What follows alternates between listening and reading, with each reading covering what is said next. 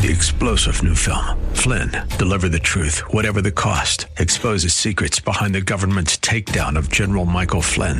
Flynn knew what the intel world had been up to. He ordered the first audit of the use of contractors. This set off alarm bells. He told the truth. He was the most dangerous person for Donald Trump to hire. They had to get rid of Flynn. Flynn, deliver the truth, whatever the cost. Available now. Watch it today. Go to salemnow.com. salemnow.com. This is the Word to Stand On for Life with Pastor Ron Arbaugh. Your word is sharper than any two-edged sword, and it cuts deep into my heart. The Word to Stand On for Life is a radio ministry of Calvary Chapel in San Antonio. A live call-in show here to help you answer your questions about the Bible and how to apply the Word to your daily life. For more information on Calvary Chapel, visit our website, calvarysa.com. Get your Bible questions ready and call in now to 210-340-9585. It's The Word to Stand On for Life with Pastor Ron Arbaugh.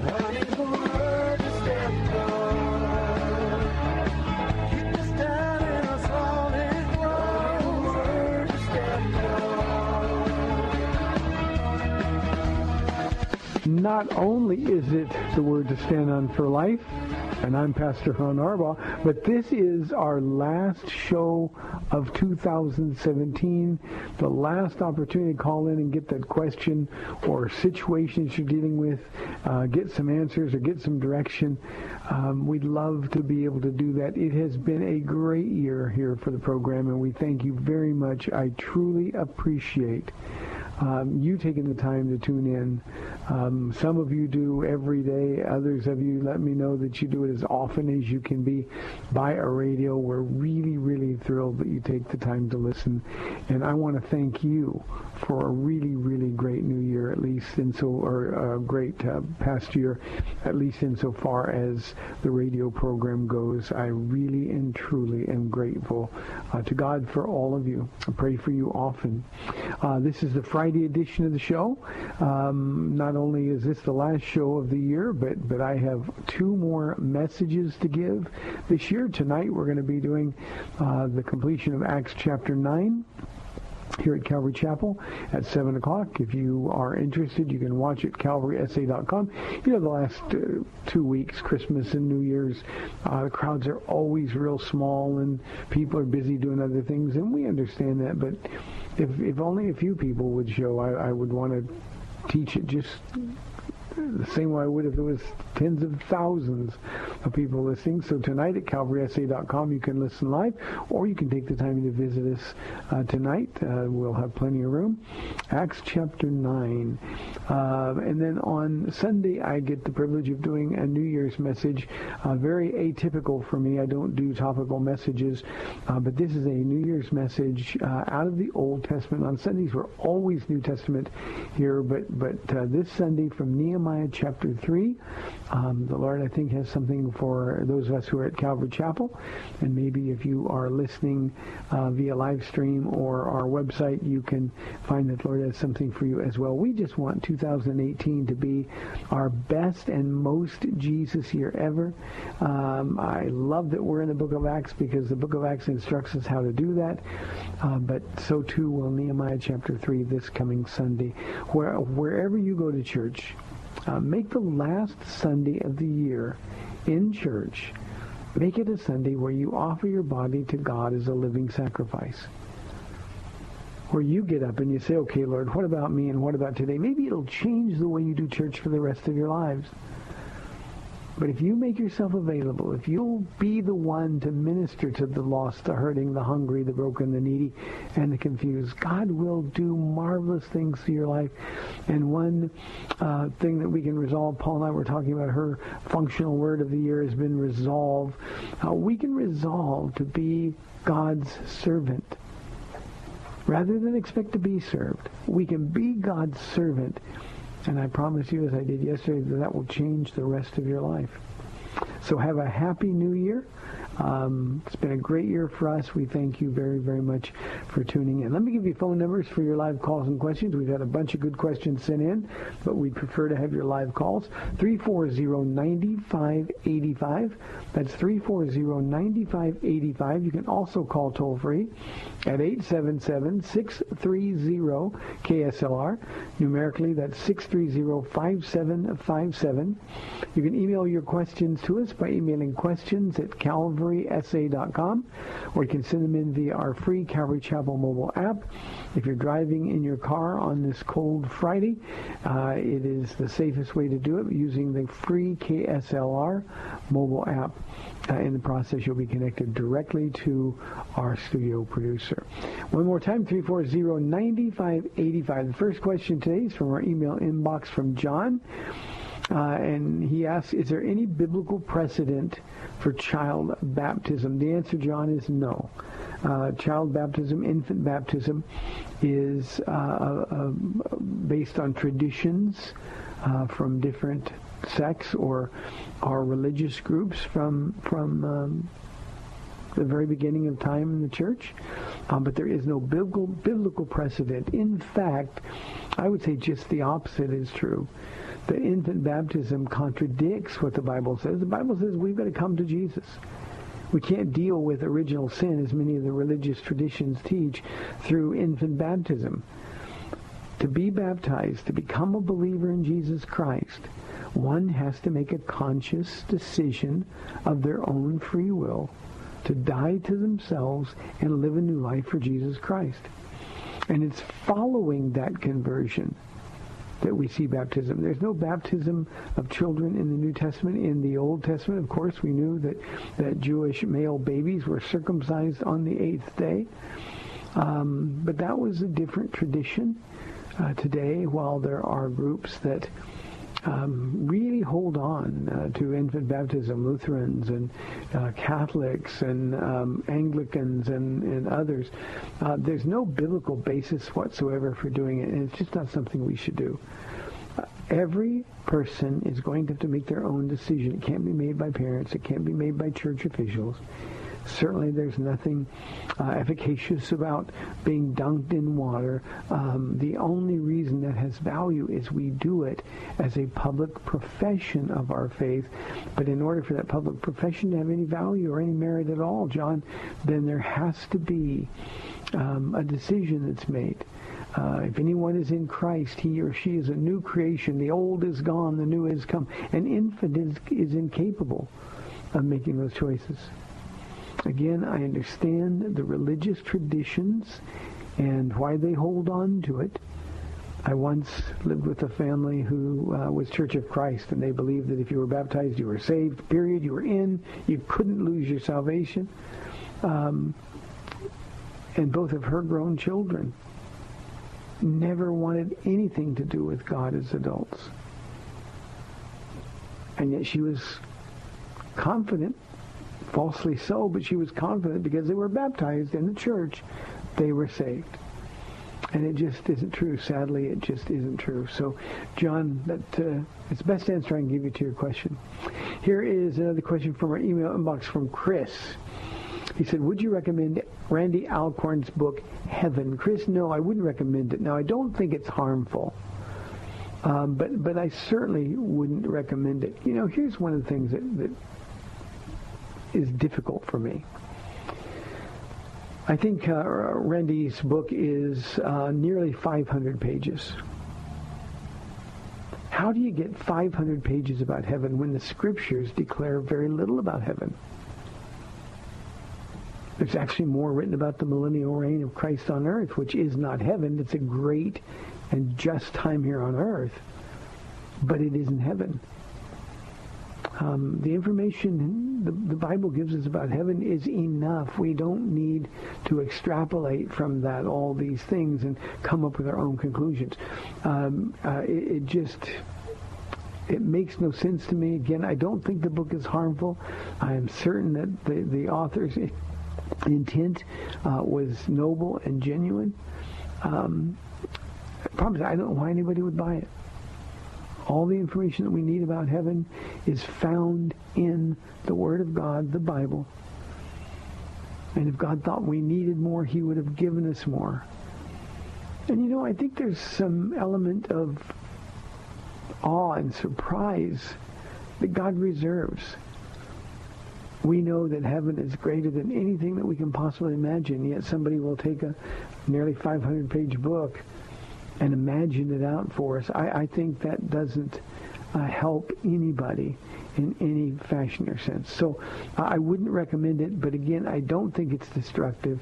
I think there's a lot of presuppositions made in the book. Now, I've not read the book, not all of it, but I think there are presuppositions made in the book that are inconsistent with what we're told.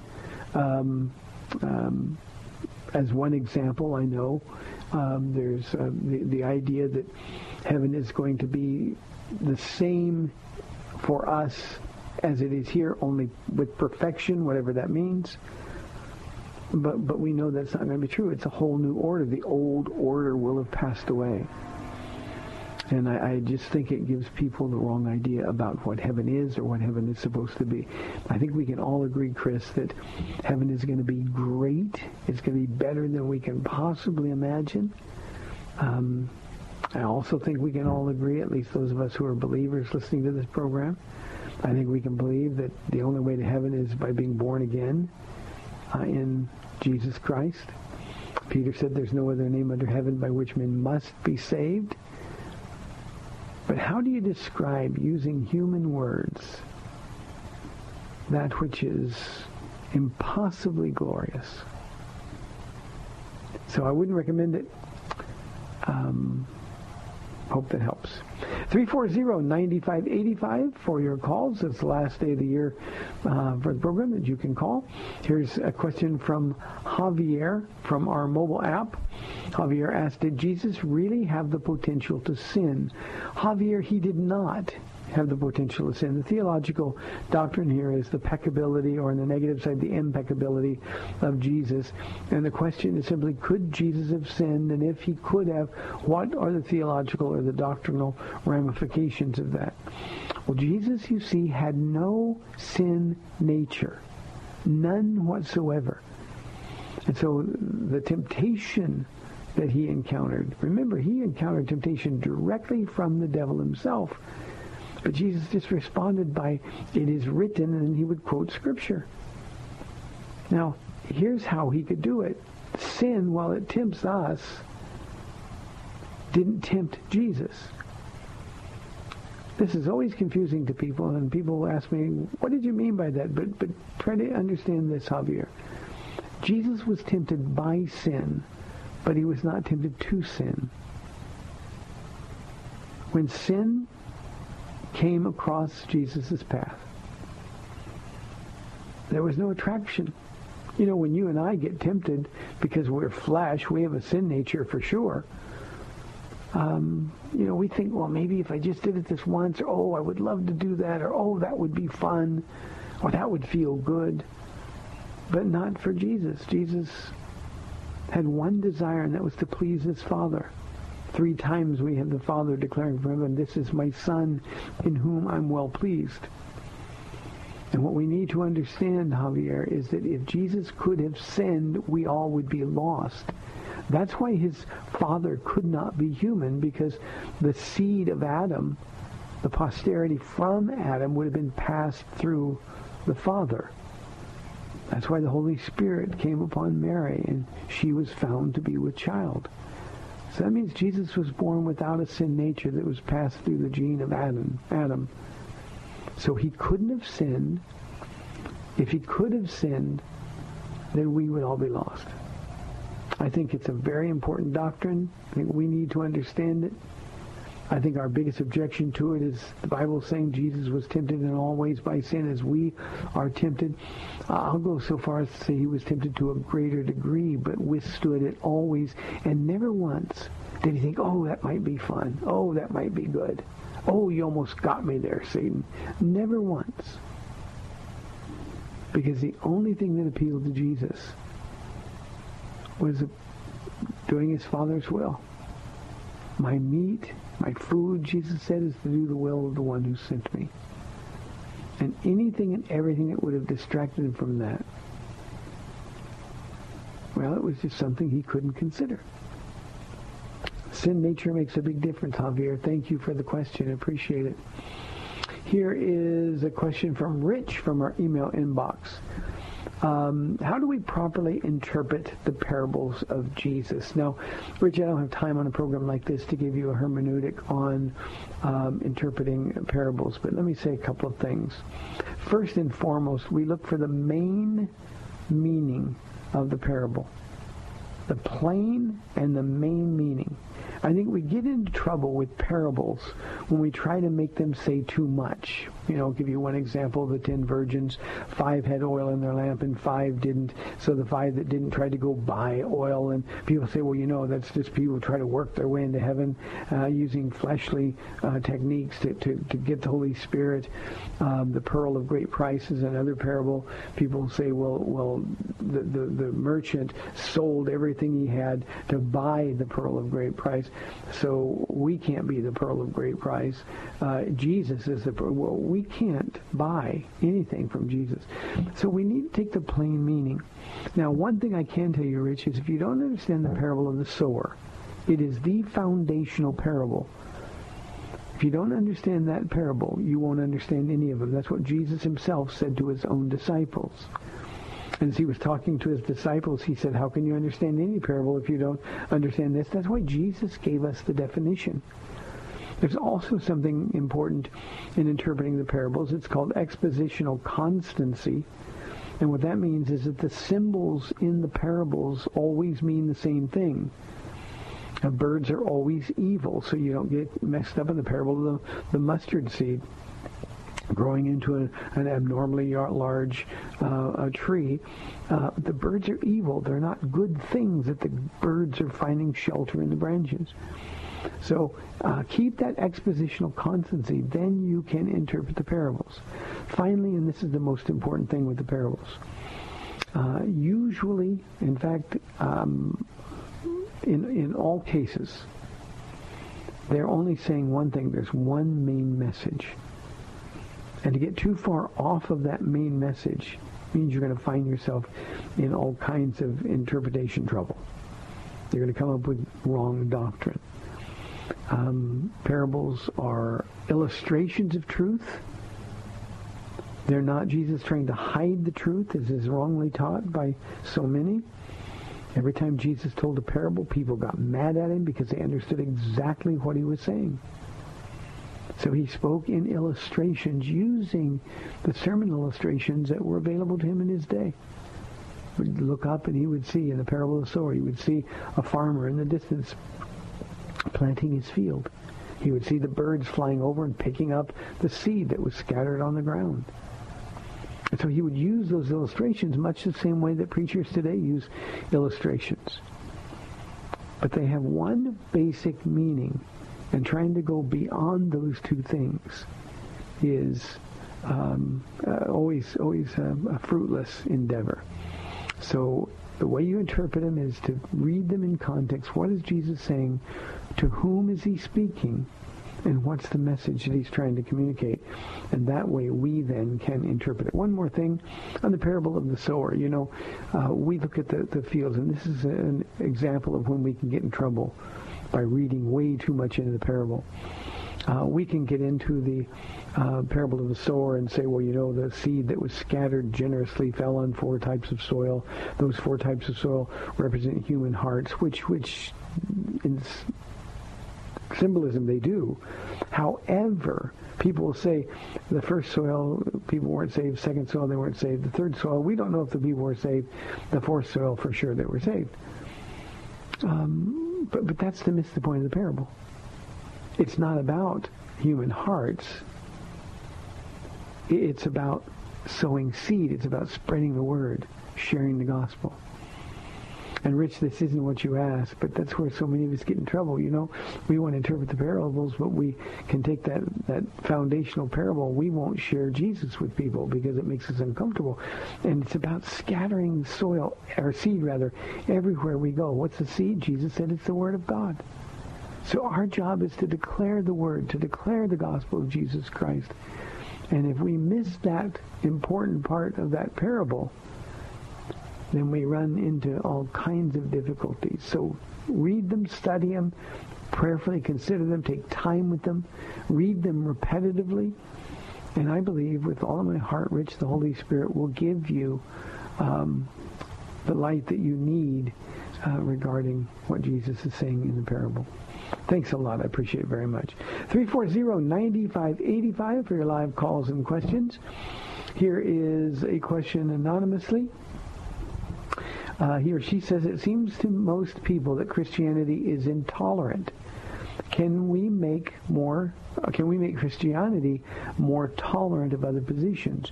Anonymous, no, we can't. Now, let me dispel one myth. Of course Christianity is exclusive.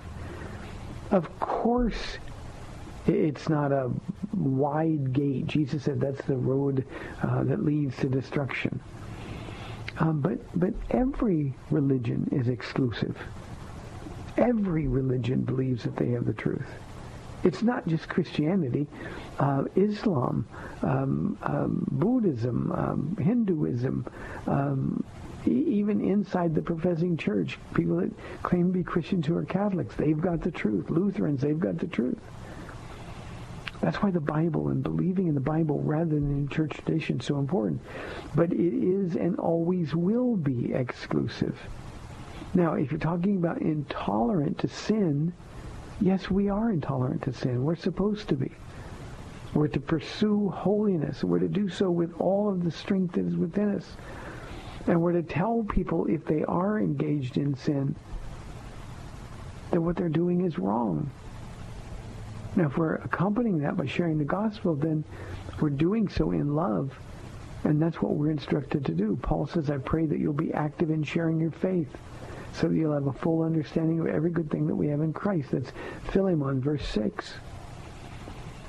But if you're talking in terms of tolerance, well, maybe other people from other religions are going to, if they're good people, if they're sincere, are going to get to heaven. That's not being tolerant. That's being unloving. If you're talking about people that are living sinful lifestyles, and the world says, well, you're just bigoted or you're intolerant of other people. Well, no, we're so tolerant. We want them in heaven. We want to include them. But in order for them to get to heaven, we've got to tell them the truth. Jesus said ours is a faith of offense. The gospel offends. Why are we trying so hard not to offend? Now, that should never be our intent. But everybody who shares the gospel ought to expect to be received in a negative sense, in a negative light. Jesus said he's come to divide families. Fathers will turn against sons and mothers against their daughters. Why? Because when you stand for the truth, people are offended. But what we've got to do is tell the truth in love, and then we don't need to worry at all about what other people think. God knows your heart. You know your heart. So what if the whole world says you're intolerant? You see, Anonymous, there's just no way that we can make our faith palatable to someone who wants to sin. There's no way that we can be genuine and sincere. Romans chapter 12, verse 9 says, love must be sincere. There's no way we can be genuinely sincere if we give anybody false hope. So when people come to us and they talk about, well, don't you think all roads lead to the same destination? No. And as you can imagine, in my life with Christ, I've been called intolerant more times than I can even remember. There's almost never a time, whether it's a radio program or a Bible study, where somebody doesn't get angry with me. But here's the thing, if they hang around, they know I love them. And they know what my motive is. And some of those people keep coming back, and Jesus eventually wins them over. So don't even try to make what we believe as Christians more palatable to unbelievers. It's always going to offend them. I think maybe we need a little more offense. We're coming to the end of the first half of the program. I'd love your calls and questions for our final half hour of the year. 340-9585 or toll free 877-630-KSLR. That's 630-5757. Let me close this half by saying we are to be salt and light. We all know what it's like to be in a really, really dark room and then suddenly the lights come on. It blinds you. It hurts. We know what happens when you pour salt into an open wound. It hurts. It festers, but it hurts.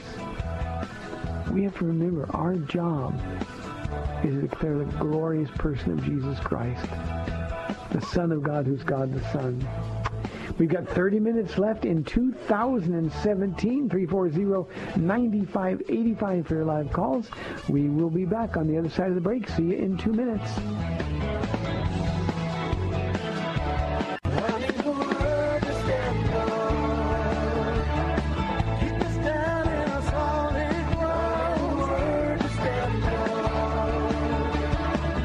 Back to the Word to Stand On for Life. We're taking your calls at 340-9585 or toll free 877-630-KSLR. Now, here's Pastor Ron Arbaugh.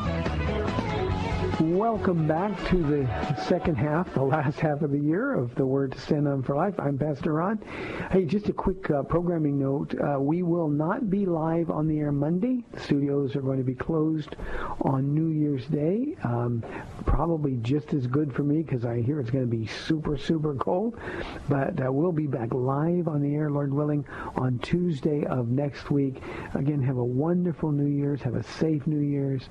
And tell somebody about Jesus. Here's a question that was just called into the studio from Anonymous. Can you explain the scripture found in Revelation chapter 3, verse 18? I counsel thee to buy of me gold tried in the fire, that thou mayest be rich, and white raiment, that thou mayest be clothed, and that the shame of thy nakedness do not appear, and anoint thine eyes with eye salve, that thou mayest see. I can't explain this. Of course, these are Jesus' letters to the churches in Revelation. Wrote 7 letters representing all of the churches. In Revelation, let me get there again.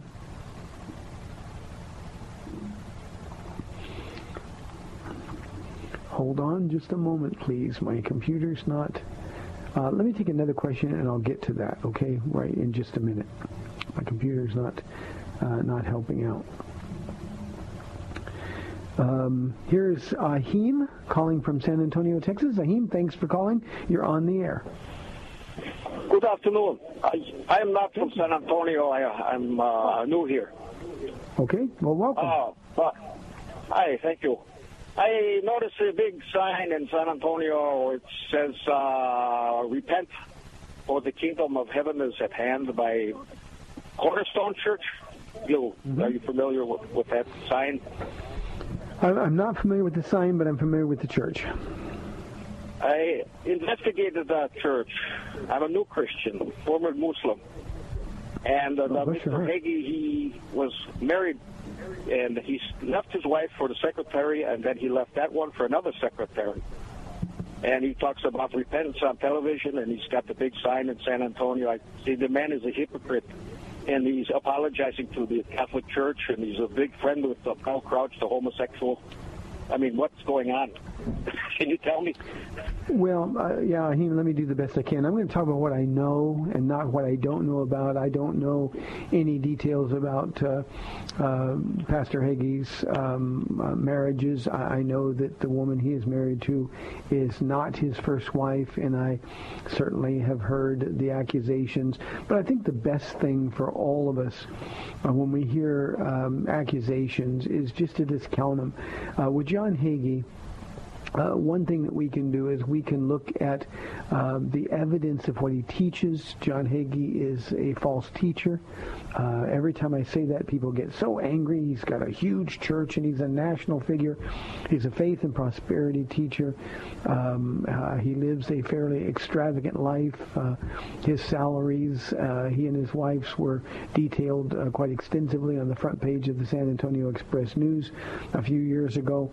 But the thing that is most concerning about John Hagee is actually two things. One, his preoccupation with money and the prosperity gospel. It is not the gospel of Jesus Christ at all. The second thing is his insistence that Jews, he is a huge friend to Israel. He collects a lot of money for Israel and Jewish causes. But in part, he does it on the basis that Jews don't need Jesus in order to get to heaven, which is heresy. He believes and teaches that they're under different covenants, so he has always taken a non-proselytizing stance with Jews, which makes Paul's writings nonsensical. So I think there's just so many problems doctrinally with John Hagee's church that I wouldn't be surprised to find any other kinds of problems. Is he a hypocrite? That's between him and the Lord. I don't know him. I've never met him face to face. But I have been distressed in my heart, Ahim, for many, many years. I've been in San Antonio now for almost 23 years.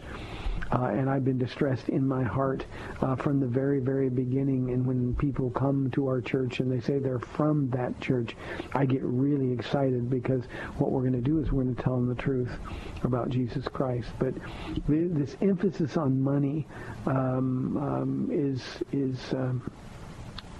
misrepresenting Christ so badly. So that's. I don't want to go any further. Let me say this to you, Ahim.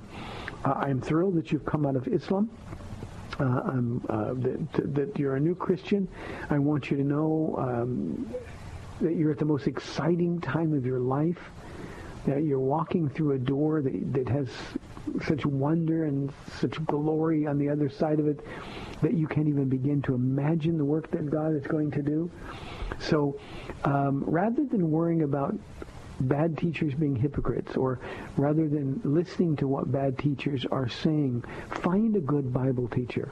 Go to a church where the Bible is being taught verse by verse, chapter by chapter.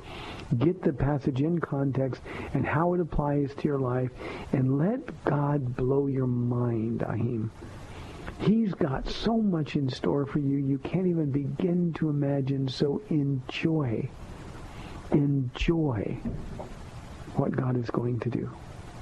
I'm thrilled for you. I'd love for you to stay in touch from time to time. Just let us know how you're doing, and I will be praying for you. Thank you, Ahim. Appreciate it very, very much. 340-9585. The anonymous question was from Revelation chapter 3, verse 18. It was the letter to the church at Laodicea. To understand the verse that you asked me about, Anonymous, you've got to understand what Jesus was addressing, the problems in Laodicea. Laodicea was a wealthy church in an important city. They worshipped many other gods. Among them, the principal god was the god of healing, Asclepios. One of the reasons I just talked about the faith and prosperity movement, we still are worshiping in many professing churches Asclepios. And in this letter, there are no compliments. There's no record of persecution, as was the case with some of the other churches. And the reason is simple. Jesus wasn't allowed in this church. Now, Laodicea, and this is where I counsel you to buy from me, these things come in. Laodicea was vulnerable to attack from enemies because of their poor water supply. They depended on outside sources, thus they were vulnerable to siege. If an enemy would have come and cut off their supplies, they would have died of thirst. And they decided, Laodicea did, that they were going to resolve all threats by compromise. And they were rich enough to accommodate the needs and wants of any and every enemy. They believed that compromise and not fighting, not standing firm for doctrine was the best approach, at least for them. And Laodicea is a really, really tragic letter. When Jesus identifies himself as the Amen, the faithful and true witness, the ruler of God's creation, he's taking authority over this church. He's just saying, look, if you say you belong to me, I'm in charge. And there are three major problems in this church in Laodicea. And by the way, I think these three major problems are existent, in fact, plentiful in American churches, churches in the West together. Jesus says to them, I know your deeds, that you're neither hot nor cold. I wish you were either one or the other. And then he tells them, so because you're lukewarm, neither hot or cold, I'm about to spit you out of my mouth. I want you to think about that for a moment. Jesus is talking to a church of professing Christians, and Jesus basically says, you make me sick. This word, spit you out of my mouth, is a very strong word. Our English word that would be more accurate would be vomit. And Jesus is saying here that the uncommitted church at Laodicea is making him feel nauseous. The source of their condition was that they think they're rich. He says in verse 17, I'm rich, I've acquired wealth and do not need a thing. This church and the individual Christians in it were deceived. They're self-deceived, and that's what makes it even harder. Laodicea, as I said, was a wealthy city. In fact, the wealthiest of all the seven to whom Jesus wrote in the book of Revelation, chapters 2 and 3. From the outside looking in, we would look at Laodicea and see that it was thriving. The people appeared to have everything in terms of material need that they could possibly want. If Laodicea were a church today, it would have a 3,000-seat sanctuary built on beautiful, well-groomed grounds. There would be lots of people coming to that church. They'd talk about how great that church is. Here's the problem. They would never be challenged by the Word of God. They'd never be forced to deal with sin or issues like whether or not they should be committed to their faith in Christ. Laodicea was a church where the people told the preachers what to preach. That's not the way it's supposed to be. The people then would never be asked to serve or sacrifice because it's too uncomfortable. And that's why they make Jesus sick. They say they're rich, but listen to what Jesus says, but you do not realize that you're wretched, pitiful, poor, blind, and naked. What a difference between you say and when Jesus says to them, you are. And I think that's what Jesus is saying to a whole bunch of us.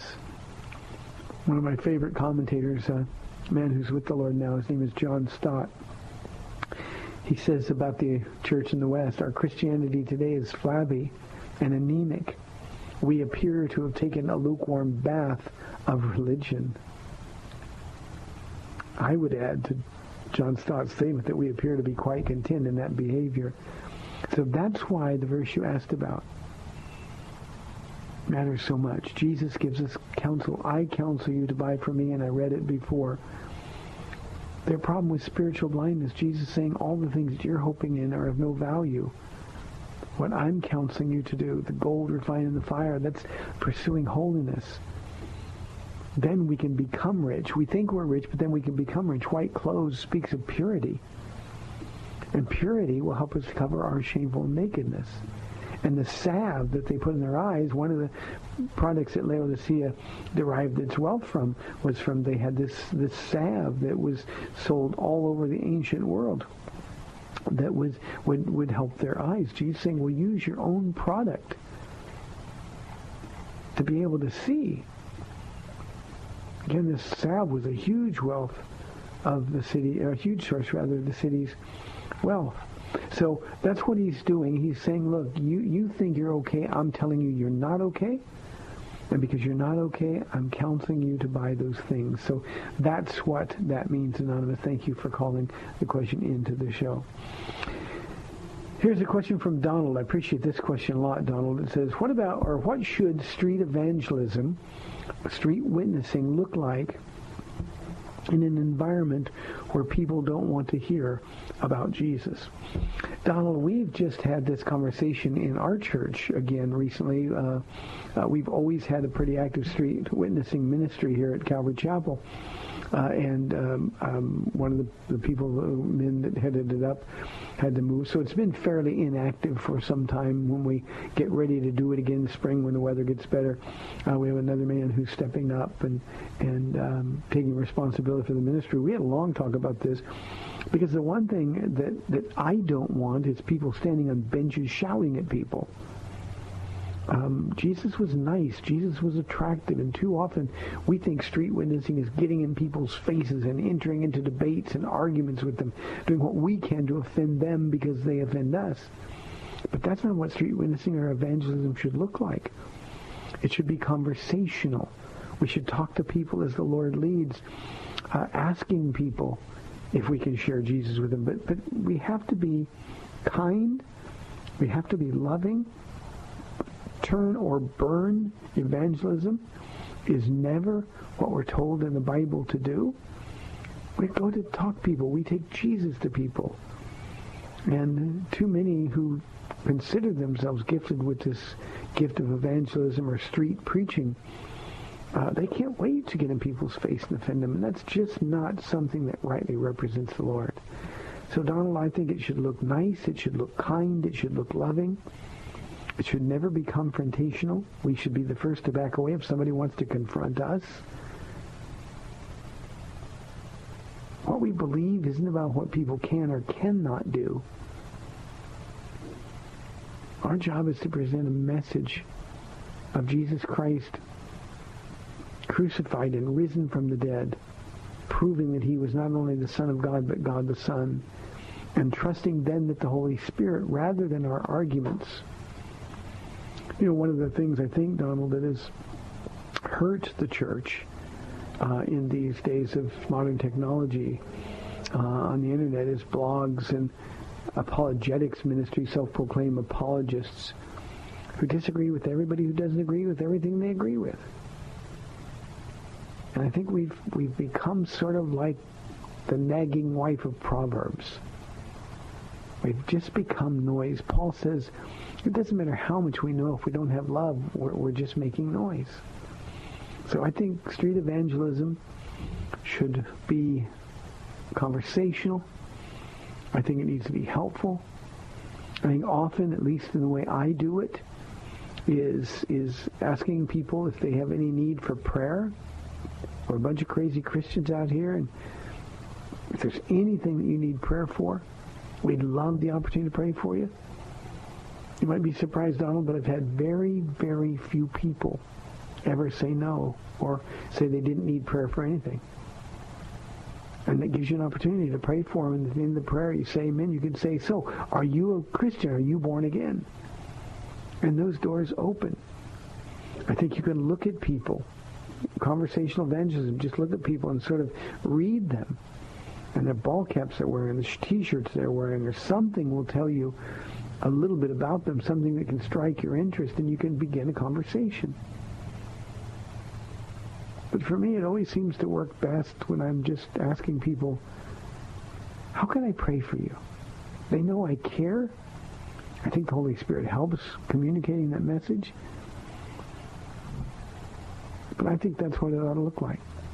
And I can only say this, at Calvary Chapel of San Antonio, it will never again look anything like what we're most accustomed to, street preachers shouting and condemning people, telling people to repent. People walking around who don't know Jesus don't know they need to repent. And shouting at them isn't going to get the desired effect. I'll tell you a quick story, Donald, and I'll go on to the next question. We were out when we first got here, a long time ago. I had a man in the church who said he was really gifted as a street preacher, and he wanted to get some people together to go out. Went to Alamo Plaza, and so I said, well, let's go. I just want to check it out, see what he was doing, what he thought it looked like. And he was standing on a bench. He had a wonderful voice. He could shout forever and be heard. If I tried to shout, nobody would hear me standing right next to me. But I was so uncomfortable with his shouting at people. Whether it was, even if he was just reading the Bible or then interpreting it or whatever, he was just shouting at people. And at one point, I was looking at the crowd. I was standing in the group. People were starting to gather a little bit. And I saw a group of kids, maybe in their from 10 to 15 years of age, a couple different families of kids, and they're with their parents. And they started to come over to see what the street preacher was talking about. And one of the kids' mothers come and grabbed him and said, no, those are Jehovah's Witnesses. Get away. And I was so torn up. My heart was broken. We had the best message in the world, and she mistook us for a cult.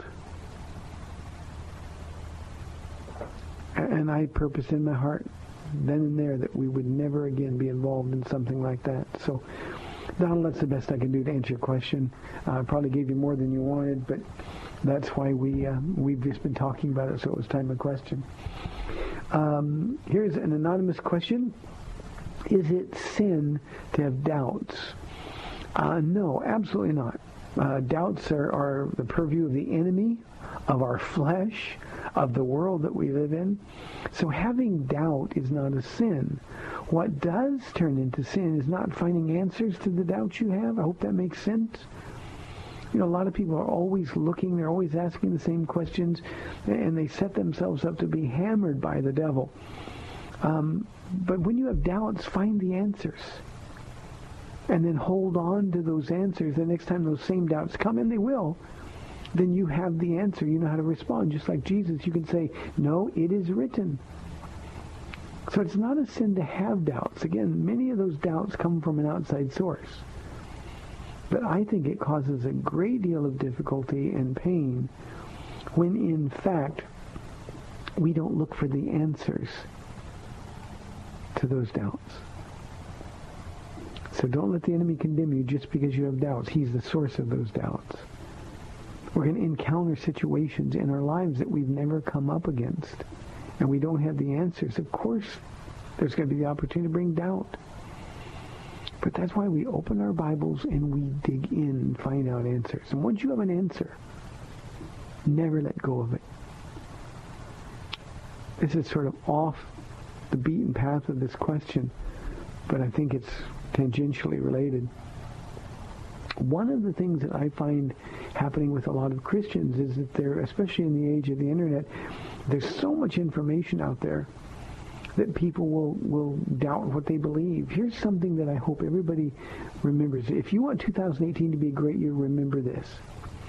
When you find what's true, that never changes. Now, sometimes people present themselves as they're changing theology or they're changing doctrine is a matter of growing in Christ. That's not what growing in Christ is all about. If something was true 10 years ago, it's true today. And when we change and we start reevaluating what's true, then those are problems caused by doubts. So what we have to do is we have to hold firm in what's true, and then we take Paul's advice and grow in the knowledge of Christ and in the knowledge of his will for our lives. There's never any motivation in the Bible just to grow in knowledge, but to grow in the knowledge of Jesus, to grow in the knowledge of his will for your life. And to do that, you have to hold on to what's true. Don't let go of what's always been true. Just use what's true as a platform to grow more in knowledge about Jesus. Honestly, I can't think of one doctrinal position that I've changed in my almost 23 years here at Calvary Chapel of San Antonio. I held on to what's true. I've grown in the things that are true. But there's not one thing that I've experienced that I changed my mind on. And especially for a pastor, I think that's important. Your people can't follow you if you don't know where you're going. So we hold on to what's true and we grow in the knowledge of truth. But we don't let go of something that's true, something that we're sure of, for something we're not sure of. And I think that happens way, way, way too much. So I hope that answers your question. We're inside 2 minutes for the program. I've got a quick one here I can answer, I think, from Jennifer. She says, why is it that only Christianity claims to be the exclusive truth? Jennifer, I answered this, I think, a little bit earlier in the program. Every religion claims exclusivity. Every religion. We can even get farther down the road into denominations or sects, and they claim they've got a corner on truth. So we're walking, of course, we're walking with what we think is true, and if it's true, by definition, anything that contradicts it can't be true if what we believe is true. So Christianity is exclusively true because that's what Jesus declared, and then that's what was proven as he validated that with his death and resurrection from the dead. So it's not only Christianity claims to be exclusively true, every religion does. So Jennifer, I hope that answers your question. You've been listening to a year's worth of the Word to Stand On for Life. Again, I want to tell you thank you.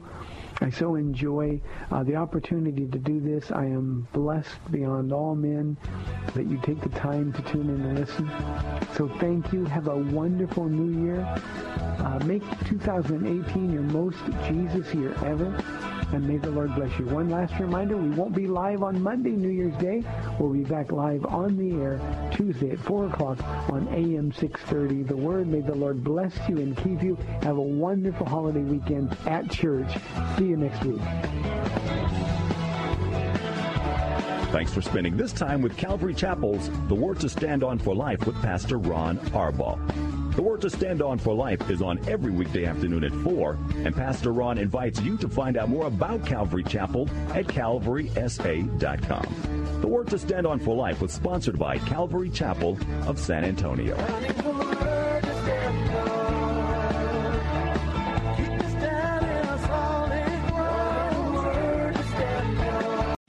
3-star General Michael J. Flynn, head of the Pentagon Intelligence Agency, knew all the government's dirty secrets. He was one of the most respected generals in the military. Flynn knew what the intel world had been up to. He understood its funding. He ordered the first audit of the use of contractors. This set off alarm bells.